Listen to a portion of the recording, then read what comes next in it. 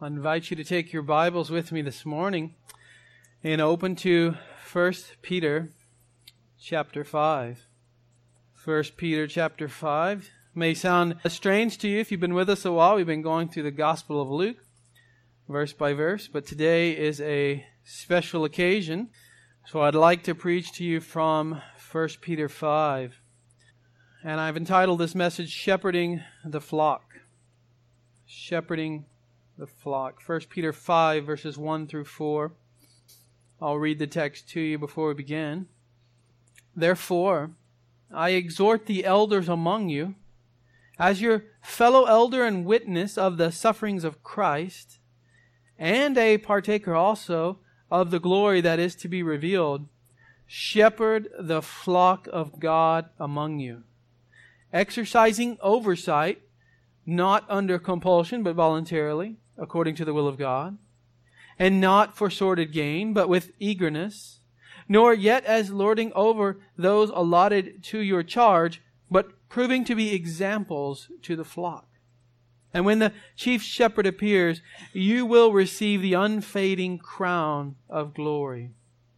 Lord, we bow before you this morning, bow before your word. We want it to fill our hearts, to fill our minds, to teach us, Lord, what it means, either shepherd, those of us who are shepherds, or to be shepherded. Lord, what does it mean to be part of this flock of God? And help us, O Lord, to pull out the truth of this text and to apply it into not only our personal lives, but the lives of this church. Lord, we ask this in Christ's name. It is a message for our whole church to understand what a shepherd is, what they do, and how important they are in the function of a church. You see, to many professing believers today, it's not even important to be a part of a church. Many people call themselves Christians, but have turned away from gathering together with God's people for various reasons. Many churches that are out there don't have any leadership at all, or if they have a leadership, it's not qualified according to how the Bible defines qualifications. And so, here at Grace Bible, we seek as best we can to follow the Word. And it has a lot to say about how the church is to be led, how the church is to be governed. God knows us. He knows our hearts. He knows that we're like sheep and that we're constantly trying to stray away and go on our own path. And so He's provided us shepherds. He's provided us a guide, really under shepherds, under Christ, to guide us, to lead us, to guard us. In Matthew, Jesus is going from city to city, and He's teaching the people, and He's healing them. And He sees the people, and it says He felt compassion for them. Why? Because they were distressed and dispirited like sheep without a shepherd. A sheep without a shepherd, Christians without a shepherd get often discouraged, dispirited, and distressed. Whole churches can be discouraged without a proper leadership in the church.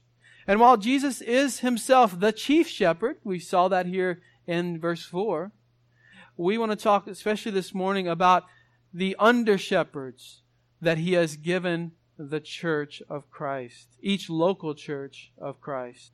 He wanted His church to have a clear understanding of biblical leadership. He didn't leave us in the dark. What is the Word of God for? It's to save us when we hear the gospel, but it's also to sanctify us. And part of that is to help us grow as a corporate body of Christ. And yet, if you were to come to my house and go into my office and look at some of my books, Autumn recently packed up a few shelves for me in anticipation that we might move soon, Lord willing. But if you were to look at some of my systematic theologies or some of my commentaries on this passage even, you would see people say the Bible doesn't specify any specific form of church government. Well, the Bible doesn't say much about church leadership. They will say it's unclear. They will often say that they can't exactly be sure of what's being said, even in this passage, and are reluctant to say that there's a clear pattern of New Testament church. Now, you might say throw those out, but there are other sections where they're okay. But many see, even in this passage, something that's called an elder. A shepherd, someone who's given specific duties, oversight, exercise oversight. And so I would say that some of these books and these men and these churches and these denominations have even put tradition over the Bible. They've elevated whatever kind of church leadership they've had for centuries over what God's Word says. That's what happens when we lower the expectations for church leadership.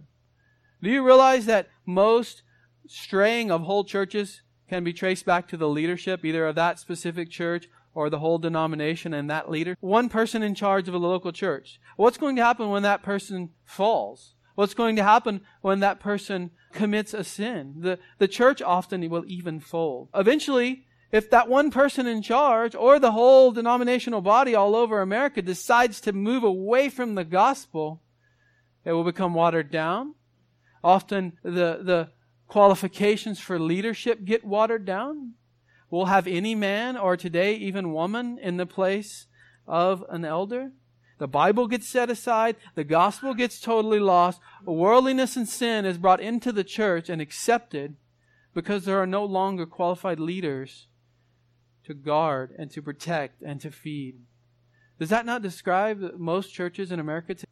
I mean, I'm not being pessimistic. Sometimes people hear this kind of thing preached and they think, man, this is one of those fire and brimstone churches. We haven't got there yet. That's probably not today in this text.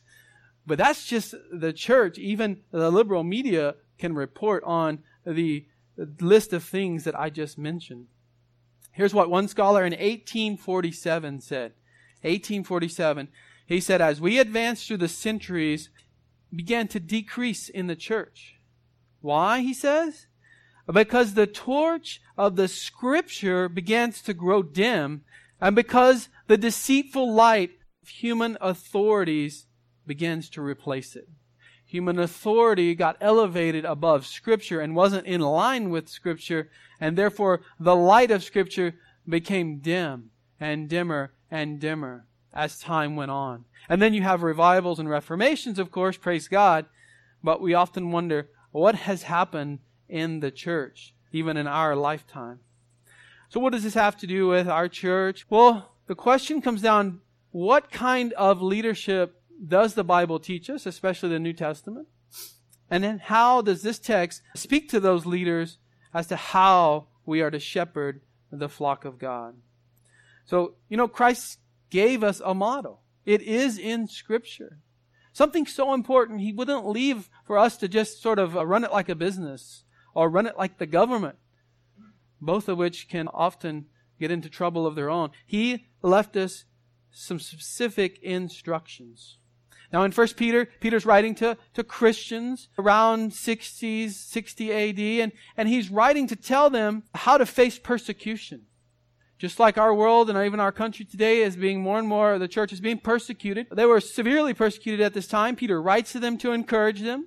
He writes to them to exhort them on how to live during this persecution.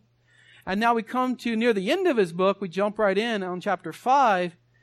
And he's starting with the leaders. He's starting with the leaders. And you see it says, therefore. I just want to make a comment. Therefore, go back to 4:17. Here's the therefore. Based on 4:17, he's going to give instructions in chapter 5.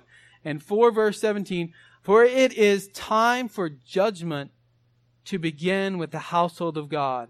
And if it begins with us first, what will be the outcome for those who do not obey the gospel of God? There's the context there that we're going into, that we're wading into. Judgment will begin in the household of God. The judgment where He will expect the leaders of the church and the believers of the church to come before our Lord and Savior and not be judged based on heaven or hell, but be judged on how we did as servants of Christ, and be judged based on the rewards that we will or will not receive because of our service to Christ, to His body, to others. And so Peter admonishes them, look, during persecution there's no time to get weak. There's no time to forget the gospel. There's no time to move away from the truth. Stick with the truth. That's what he says in chapter 5. But it's all based on this fact that judgment begins first with the household of God. And then if it begins there, imagine how bad it will be, a different type of judgment for the world that does not obey the gospel of God. So I've divided our scripture this morning up into 3 sections, 3 points. And I want, first of all, for us to look at the relationship of Peter to the elders. When Peter writes to the elders, he just wants to come along as a fellow elder and exhort them. And so he develops this relationship. And he tells them where he's and why he's exhorting them. Well, look here at the very first word after therefore. He says, I exhort. I exhort. Strongly urges. He appeals the elders in these churches. And even to us today, he tells us, he exhorts us, he appeals to us. Now, he could just command us. I command you to do this as an apostle of Jesus Christ. He had that authority. But he comes along and he says, look, I exhort the elders among you. And he's going to give us later his qualifications for doing that. Now I want you to notice, he says elders. Is that in the singular or the plural? It's plural. There's more than one, obviously. I exhort the elders among you in each church. It's a plural word, elders with an S. The early church started with one church in each city.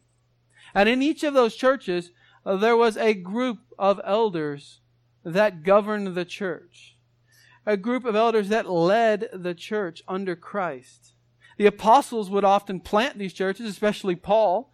And then you would see him coming back through like you do in Acts 14, and he would appoint elders in each church. Elders plural, and each church singular. You remember when Paul wrote to Titus, the whole book of Titus begins with, I left you in Crete to appoint multiple elders in every church. That was the purpose of him writing. He goes on to say what they should be, what kind of men they should be in Titus 1.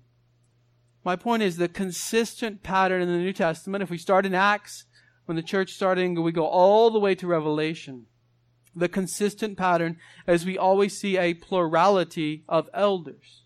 Now granted, when a church first plants, there may not be any elders. For a time, Paul planted the church, went on, and then came back through and appointed elders. There may just be one elder for a time.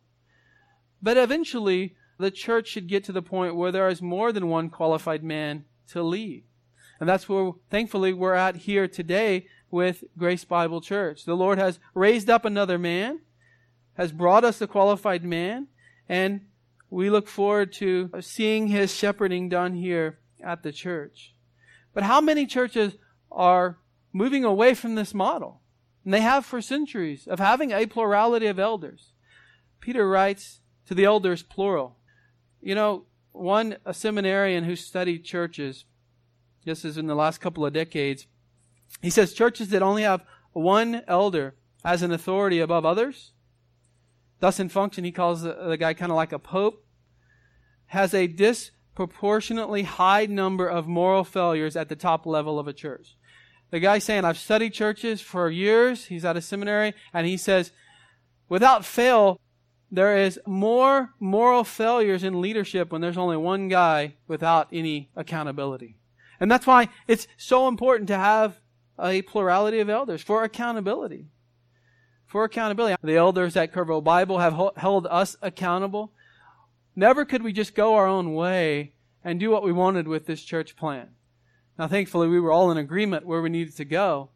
But there's an accountability structure that is given to us in the New Testament. So when Peter says elders plural, he's inferring that, something they already knew in these churches that he writes to. Even the guy who stands in the pulpit regularly, that's me at this church, the what you might call the teaching elder, doesn't have ultimate authority over other elders in the church. The elders are collectively holding the same authority under Christ to shepherd, to govern, to rule the church. And even here, we've made it in our bylaws, we've made it specify that no major decisions can be made without unanimous vote by the elders. And even after that, some decisions that are so big and have such wide-ranging implications for our church that we want the body to also vote on those decisions as well. So what is the relationship of other elders then to a teaching elder, a teaching pastor? Well, the teaching elder is often, I mentioned, I believe it was last week when we went through the different disciples. You remember the 12 disciples? Who was the guy who was always putting his foot in his mouth? That was Peter. Why was he doing that? Because he was the main speaker most often in the New Testament gospel. I mean, we see Peter speaking most of the time. And that's sort of my position here. To put my foot in my mouth all the time, right? Not too many laughs at that, so I guess it's more serious than I thought. No, my position here is to bring the Word before you because of how God's gifted me, because of the past studies, because of training. That's what He's called me to do. But other elders also have a role in teaching. Other elders have the same authority. The elders are equal, and there's more than one. That's what I wanted to show you, just with this word, elders among you. And he says, when he appeals to them, he starts off his qualifications by saying, as your fellow elder. As I said, he's an apostle. He could just say what he wanted to, and they would do it, or at least they should do it. But Peter was also an elder. I think he was an elder in the Jerusalem church. If you read through Acts, he seems to be an elder in authority there, in leadership there in Jerusalem. But it was likely because of his apostleship that no matter where he went, he was an elder in every church during his lifetime. They would consider him like a leader. They would consider him to have authority over them and among them even. So he appeals as a fellow elder. He understands what it is to be an elder. He understands, Joy, when the work gets hard, and he understands the weight upon our shoulders as elders. And he's telling us, look, I'm your fellow elder. And he even has one up from us, right? He witnessed, it says, the sufferings of Christ. He was there. He was there when Christ was arrested. He was there, at least close by, when Christ was beaten. He was close by when Christ was put on the cross. And then he got to see Christ when Christ was resurrected.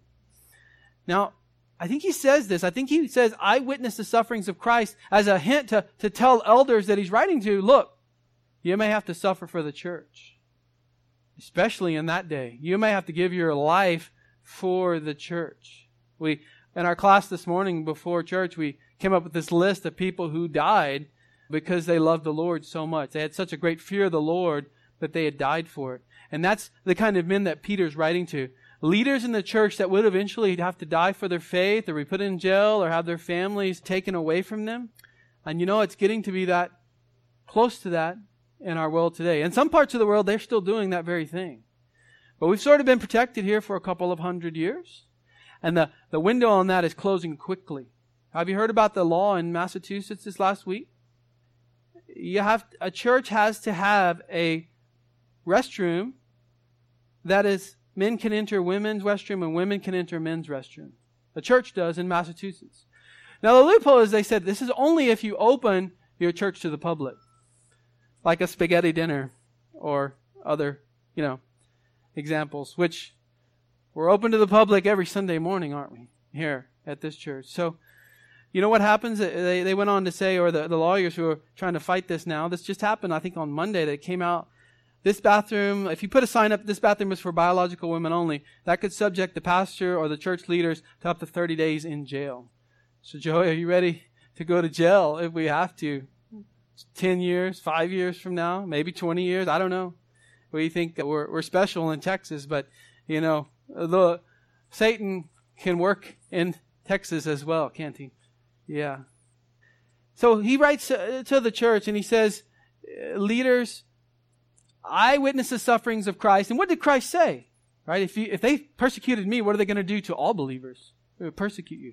And you know who they go after in Muslim countries? They don't always go after every Christian in the church. I mean, they would like to if they could, but often the leaders in many countries, for example, ISIS, they will find the pastors, the elders, the leaders of the church and kill them and put them in jail in China, hoping that will sort of stamp out the church growth as a whole and make everybody go.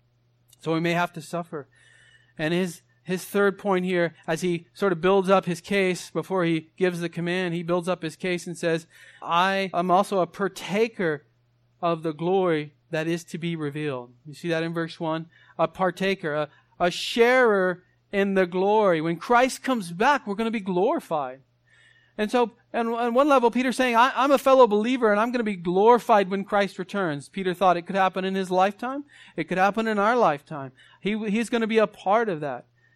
And Peter got a glimpse of that glory, didn't he? on the mountain, the transfiguration, he got to see what that looked like. And so I'm sure his whole life he waited for that and longed for that. And now he's telling these folks that he's writing to, look, I'm also a sharer with you. I'm a believer with you. When Christ returns, we're all going to share in that together. And as elders, that ought to give us an admonishment even. Look, Christ is coming back. We're going to have to stand before Him and answer for the decisions we made here at Grace Bible Church. We're going to have to answer for how we taught the Word. We're going to have to answer for how we faithfully held to Scripture as our church grew and as our church moved forward in time.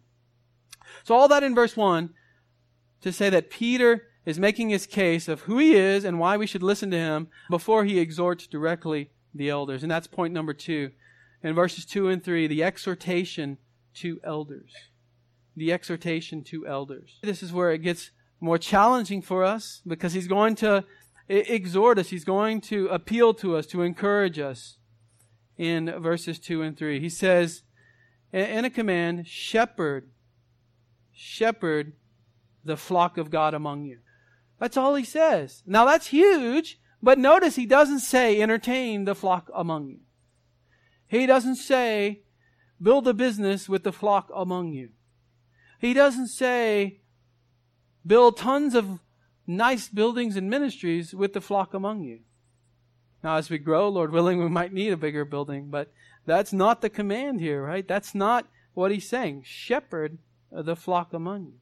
That means the elders of each local church are being exhorted, being commanded here to pasture, to shepherd, same word, pastor, shepherd, the flock of sheep that God puts us over. We are to shepherd you all, the members of this church, and hopefully the new members that are about to join this church. The verb here in Greek is poimaino. Poimaino. I say that to you because we're going to look at the noun form here in a minute. But the verb means to tend or lead sheep to pasture. It's figuratively used in the New Testament about shepherding people. It's not unclear. It means shepherds of a local. Do you remember when Christ was restoring Peter to ministry? What did he tell him? He kept asking him, right? Do you love me, Peter? And Peter kept saying, of course I do. And Christ said, tend my lambs, shepherd my sheep, tend my sheep. Now that was not a command to Peter as if he was the Pope and he was going to shepherd the whole church. That started with him. Then he took it to the other apostles and told them what Christ said, of course. And that carries down even today with the qualified elders in the church. To shepherd, poimaino, to shepherd, to tend, to lead the sheep. Now in Ephesians 4, go back to Ephesians 4.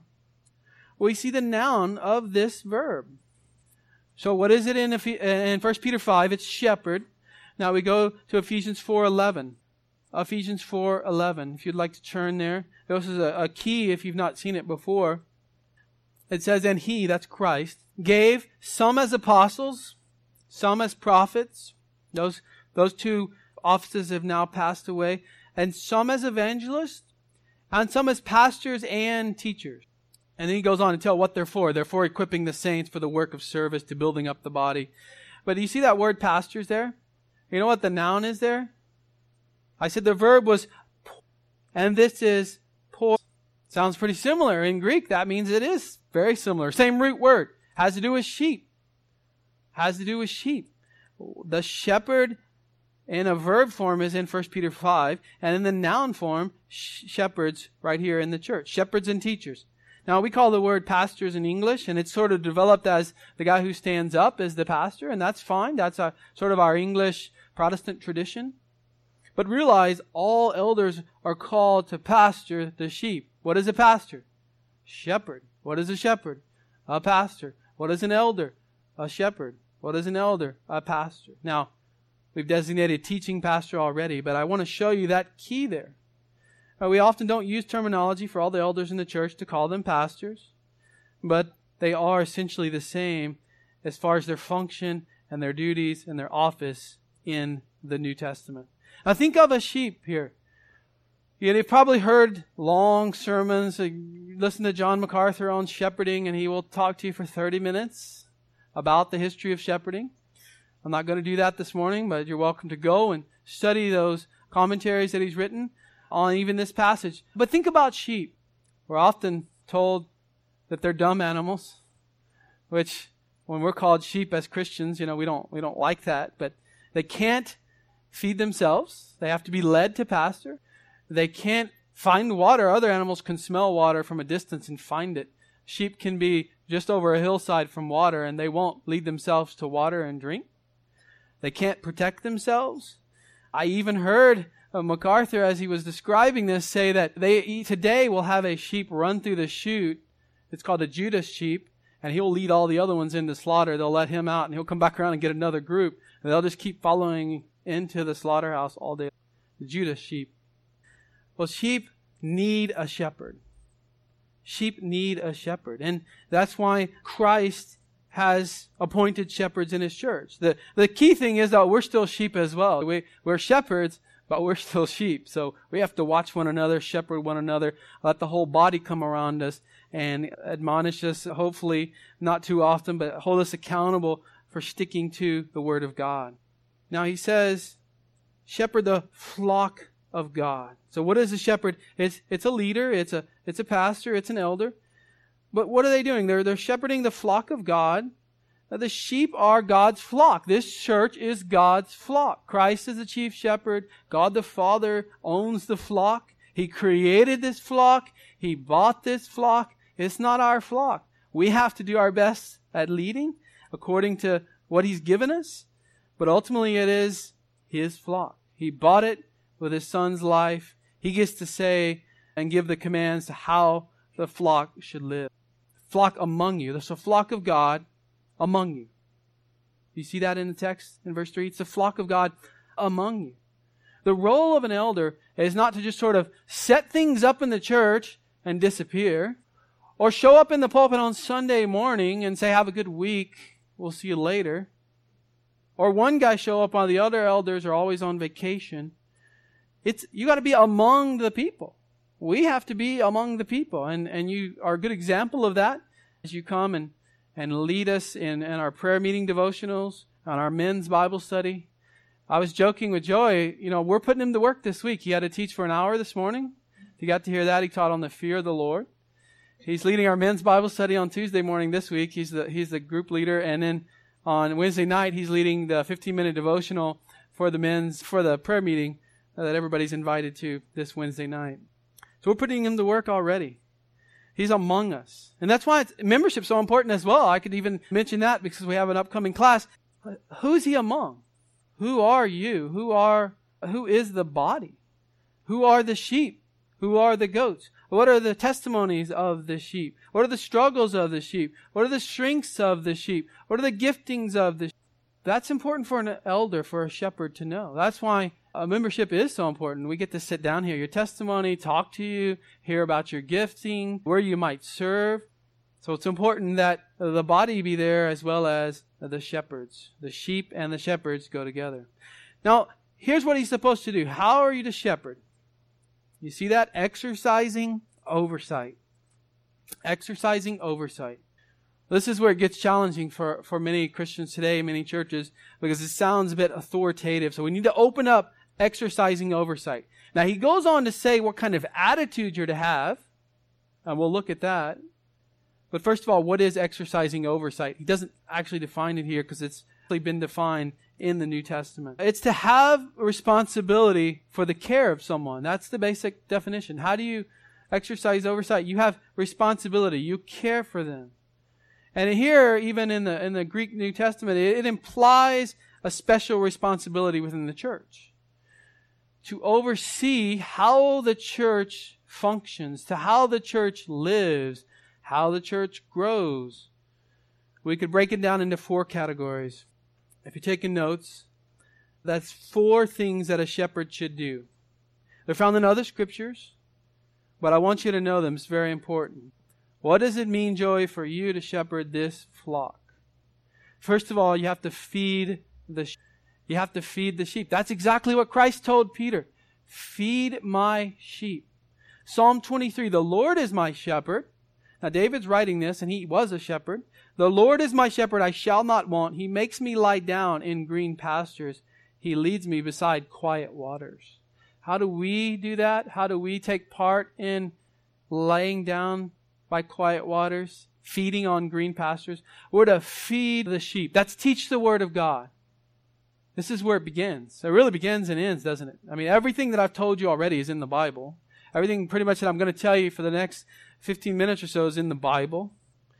Feed the sheep. It's where we get all the commands. It's where we get how to live. It's where we get how to love. The Bible. That's why we spend an hour before church going through a topic on the Bible. That's why we, men and women, meet this week in different men's and women's Bible studies to focus on the Word. That's why we start our prayer meeting by engaging our minds and hearts with the Word before we pray. That's why we go to conferences. That's why we have men's retreats and women's retreats. Yes, to have a good time. Yes, to fellowship. But it's got to be where we are fed. We have to feed on the Word. You know, the Bible's not popular today, is it?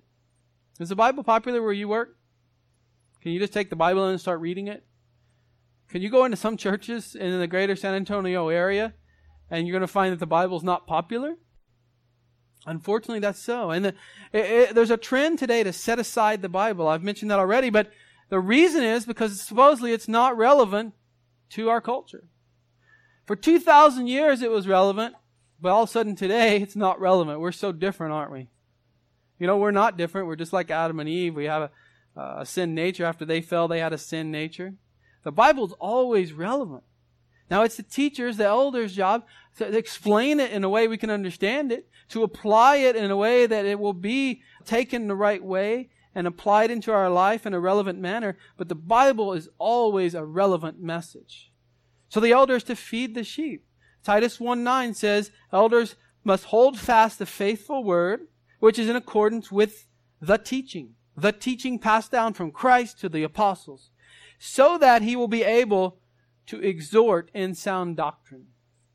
He doesn't have to be, a John Piper, a Steve Lawson, a Charles Spurgeon. But as an elder, he's got to be able to exhort in sound doctrine. He's leading the church. I'm an elder. I'm leading the church. If we can't exhort in sound doctrine, encourage with the sound truths of Scripture, we're just going to drift away as a church. Because we're just going to accept everything that comes in through the modern evangelical build a big church real fast movement, or even the world. This means that elders must have a knowledge of Scripture, a readiness to teach it if needed, and the ability to communicate the gospel and the Christian faith. That's part of feeding the sheep. Now, as I said, not all elders are going to do that every week.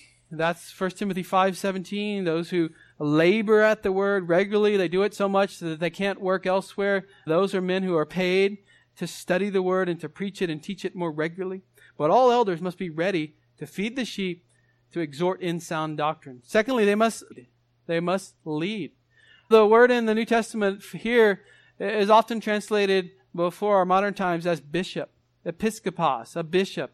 It just means overseer. Now, the word's been mishandled, so we don't use it anymore in the church, but it means to lead is to be an overseer. Exercising oversight includes a general leadership of the church as a guardian, as a supervisor.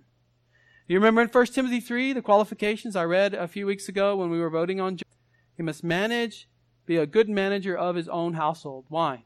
Because if he can't manage his own household, how is he going to manage the flock of God? That's what Paul writes to Peter. So he must feed the sheep. He must lead. Leading includes handling money. It includes training and appointing other elders. Training up faithful men to be deacons. It includes training up other men and women to serve in the church, to evangelize, to teach the gospel. Thirdly, elders must also guard and protect. It's not enough just to feed. It's not enough just to lead, but they must guard and protect the sheep. What does this look like? Turn over to Acts chapter 20. Now you might be wondering, where is all this in 1 Peter 5? It's there. It's in 2 words, exercising oversight. Now we're opening up what those 2 words mean. To feed, to lead, to guard. Acts 20, verse 28. Paul sits down with the Ephesian elders. He's passing close by. He calls them to come meet with them. He sits down, and this is probably the last time he's going to see them, so at least he thinks it is. And so he gives them a specific charge. Be on guard for yourselves and for all the flock. among which the Holy Spirit has made you overseers to shepherd the church of God, which he purchased with his own blood. I know, it's a fact, he says, I know that after my departure, savage wolves will come in among you, not sparing the flock. Savage wolves are going to come in among the Ephesian church. We can read about that in 1 and 2 Timothy. We can read in Revelation how they've lost their first love. Savage wolves. You know, sheep can't protect themselves. That's why the shepherd has often a shepherd's crook, but also a stick or even a sword to protect the sheep. David tells the story before he's going to defeat Goliath of how he would go and rescue the lambs that would be taken in the lion's mouth or the bear's mouth, and he would smite the lion or the bear. Thankfully, we haven't had that yet. We're a new church. We're only about 8 or 9 months old as far as a formal church goes. But there will be a time when wolves will come amongst us. What does he say in this passage? Be on guard for yourselves. Joey, we've got to be guarding ourselves and the flock at the same time, because savage wolves will come in among you, not sparing the flock. They're going to come in and they're going to kind of grab sheep and take off. I'm not talking about churches stealing people as much as false teachers coming in. And so how do we guard and protect? Well, we make sure to feed. That's the positive side. We feed the flock so they know a counterfeit when they see one. But even then, some of these savage wolves are very sly. They're very good. And so we also have to sometimes teach from a more negative side by calling out false teachings by name, and sometimes even false teachers if necessary. Because even watered down false gospels can easily make their way into our hearts, into our church, and start to dilute the truth of Scripture. And so continuing into Titus 2:9, not only, Joey, do you have to exhort in sound doctrine, but it also says you have to refute those who contradict. An elder has to refute those people who contradict. Titus 1:9. They must refute those who contradict the truth of the gospel, the truth of Scripture. Doesn't mean you have to be like Paul when he says, you Judaizers want to circumcise go mutilate yourselves. You don't have to be like that, Joey, but it might call for that sometimes. But we have to be ready to guard this flock that God has given us. Now, the last one doesn't really come from the shepherding, but the fourth thing that an elder should do is to pray. You can look at Acts 6:4 where the apostles said, we're going to focus on praying for the body and ministering the word. We're going to appoint these other men as kind of like deacons to take care of the church's physical needs. So the elder should feed the flock. They should lead the flock. They should guard the flock and pray for the flock. That would be our big four. They're not priests. You don't come to an elder to confess. You don't bow down before an elder. You don't ask them to mediate. I don't even like it when places around town want me to come and bless something. I mean, I'm not going to bless anything. I'm going to pray, but I don't bless buildings, things like that. We're not tyrants. Elders are not tyrants telling you how exactly to live your life. We're just serving the word. So now let's jump back into 1 Peter. We understand what exercising oversight is. Now you can understand how this kind of authority might lead to some abuse. Has anybody ever been in a church where you've seen abuse of the leadership abusing others? It happens. It happens. Sometimes the whole church will fold. So Peter recognizes this, and in 1 Peter 5, he begins to tell us what kind of attitude we should have. And it says, not under compulsion. When you shepherd, it's not to be under compulsion. In other words, hopefully no one has forced you to want to be an elder. Hopefully you didn't say in your heart, well, nobody else is stepping up to do it, so I'm just going to feel compelled to go ahead and step up. Might as well be me. Somebody's got to do it. No, you're supposed to do it voluntarily, it says. A wholehearted desire to serve Christ and His people. You guys don't want elders that you force into that position. Even though you might think he's the number one candidate, you kind of propel him up there. He doesn't really want to be here. He can't teach. He doesn't have the qualifications. That's not the way the Bible says to do it. 1 Timothy 3:1, it is a trustworthy statement. If any man aspires to the office of an overseer, that's an elder, it is a fine work he desires to do. The desire is a strong passion, a passionate desire to be an elder. It's a good thing. You got to desire it yourself. And it's according to the will of God. That's what God wants. He wants us to serve us with a willing heart. That's better. The love from a willing heart is better than even sacrifice, he says in the Old Testament. So if you're qualified, if you desire it, if the congregation affirms it, which they all have in your case, then it's God's will for you to serve, and you desire it, then we are happy to install you today. Also, look at this second issue we've got to look for as elders, not for sordid gain. You cannot appoint an elder, you cannot want to be an elder to make money off the flock, to embezzle funds, to skim money, to use the church for personal financial gain. There are pastors who actually try to soak as much money as they can from the congregation to buy their own $5 million jet. And then when that hits the news, they downgrade to a $2 million jet and get a Bentley as a car. We didn't get into eldering, shepherding, to be financially well. Now, sometimes the teaching pastor, yes, they do have a salary from the church because they're spending most of their time shepherding and teaching and preaching. But most people will tell you even that is not a good thing to do if you're looking to be filthy rich. Don't go and preach the Bible to people who don't always want to hear it and start a new church. Thankfully, the Lord has brought people who do want to hear the word here. He's given us a good financial standing. But as elders, we're not to do that for sordid gain, for shameful gain. That's what false teachers do. They come in and they just want money. They just want power. They sometimes want women. And that's what you see in the New Testament. Not for sordid gain, but with eagerness. With eagerness. It ought to be something that you're eager to.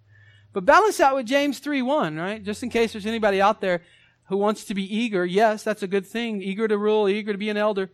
But let not many of you become teachers, my brethren, knowing that as such we will incur a stricter judgment. We'll be judged more harshly if we drift away from the teaching of Scripture. And then the third danger, nor yet as lording it over those allotted to your charge. Don't dominate those in the church. When a situation arises, we are not to dominate the situation just for our own personal desires. We're not to be oppressors to the flock. Jesus told his disciples, you know that the rulers of the Gentiles lord it over them.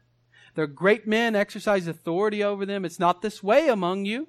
Whoever wishes to become great among you shall be your servant. That's what we are. We're servants to the flock. And whoever wishes to be first among you shall be your slave. That's a good one. We're slaves as well to the flock.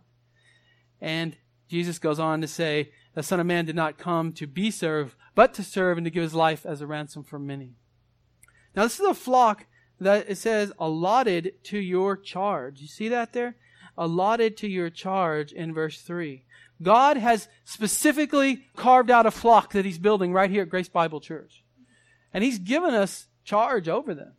And we are to do these things that the Scripture tells us in a way that Peter here, and we're to do it with a loving, willing heart because God has given us them. We're not leaders of a cult, right? God has intentionally, sovereignly brought you all here this morning, whether you realize it or not, to hear this message for whatever reason. I'll read to you Alexander Strock's quote. As Christ's under-shepherds and God's stewards, the elders are under the strict authority of Jesus Christ and His holy word. They're not a ruling oligarchy. They cannot do or say whatever they want. The church does not belong to the elders. It is Christ's church and God's flock. Thus, the elders' leadership is to be exercised in a way that models Christ-like, humble, loving leadership. Do you see that? We're not to exercise dominion, but it says proving to be examples of the flock, a model. Living in such a way that people can look at you and look at me and say, I want to follow this model of how to live as a Christian. Now, I want to let y'all know something very important. We're not perfect. Got to smile a little bit on that. We're not perfect, which means we're not Christ. You worship Christ, not your leaders in the church, but we're to be a model for the Christian life as best we can, humbly and loving. Well, I'll just quickly mention the verse 4, the reward for elders. The chief shepherd is going to come back. That's my third point. It's going to be really quick. The chief shepherd is going to come back, and he's going to reward faithful elders. Now, he's got other things to say to young men and older men in this chapter. But right now, for elders, they're going to receive the unfading crown of glory. There's a lot of crowns in the New Testament. Often it's just speaking of, as you're saved, you come into the incorruptible crown, the crown of glory, the crown of righteousness, the crown of life. And that's not a kingly crown, a diadem. It's a Stephanos, a wreath that they would place around the Olympian's head or the general who won a big battle. And that's an accomplishment. They're saying, you have won something, we want to recognize you. And Christ is going to judge believers for what they've done. Again, not to punish them with hell, but to reward them. The Bible's clear on that. The Bema Seat judgment. And He's going to give an unfading crown of glory. I can't tell you what that is. There's debate over if that's just salvation or if that's another. I tend to think it's some kind of reward in the kingdom to come. Some position maybe. Everybody will serve differently there. You've affirmed that He's met the biblical qualifications. Everyone voted 100% to affirm Him that voted. I ask that you pray for your elders, that you pray for him in coming weeks, because you know what Satan's going to try to do if he's not already? He's going to try to attack. He always wants to do that to the church leaders. I ask that you submit to the church leadership. Every new member, we ask their position on Hebrews 13:17. Obey your leaders and submit to them, for they keep watch over your souls as those who will give an account. We got to give an account for all the souls under our care. And it says to the people, let them do this with joy, not with grief. Let your elders do this with joy, not with grief, for this would be unprofitable for you. So the congregation has an exhortation in Hebrews 13. Submit and let it be a joy to the elders. And the elders have an exhortation. We're going to be held accountable for these souls. Today you begin a new stewardship in this church officially. You've already been doing much of this, but God has entrusted you with this congregation, you and I both right now. God has given you souls here to care for. He's given you souls to disciple, to encourage, to give an account for. There's eternal consequences. There's eternal rewards for this. It is a big task, but through the Spirit in us and through upholding us, we can do this task. So, Joey, if you would come up, I want to formally lay hands on you and pray for you. In the Bible, it says, don't lay hands on people too quickly. But the idea there is you do lay hands on leaders. Leadership, in a way, passes from one leader to the next. I think elders in the Bible appoint other elders. And the congregation then affirms that. Father, we are so thankful and blessed that you have brought us a shepherd here who has a shepherd's heart. He has a heart to disciple people, to raise up men, to disciple them in the faith. He has the gift of teaching, as you know, Lord. Lord, you've sovereignly brought this little young church, now its second elder. Lord, we ask that you would strengthen for the trials and tribulations to come, that you would give him and his family a courage and a boldness to not fear what Satan might bring, but to stand in the love of Christ and believe that He will hold us fast. Lord, we pray that we'll spend rich time in your word regularly, that he will spend time in prayer to strengthen himself. Lord, I pray that this congregation will truly see him as a leader, will agree to submit themselves under his loving care along with the other elders here. Lord, I pray that we will have a fruitful and loving relationship between the whole body here as a result of the elders and the congregation loving one another in the faith. Lord, you brought us a man. You've raised him up. You've given him training. Lord, we are so grateful for that. And so, Lord, help this man to excel the rest of his life at this ministry, to shepherd the flock of God, to do it for the right reasons. And Lord, it's only in the name of Christ that we can pray such things. So it's in Jesus' name. Amen. All right, well, I'm going to ask our new elder now to come and lead us in the closing song.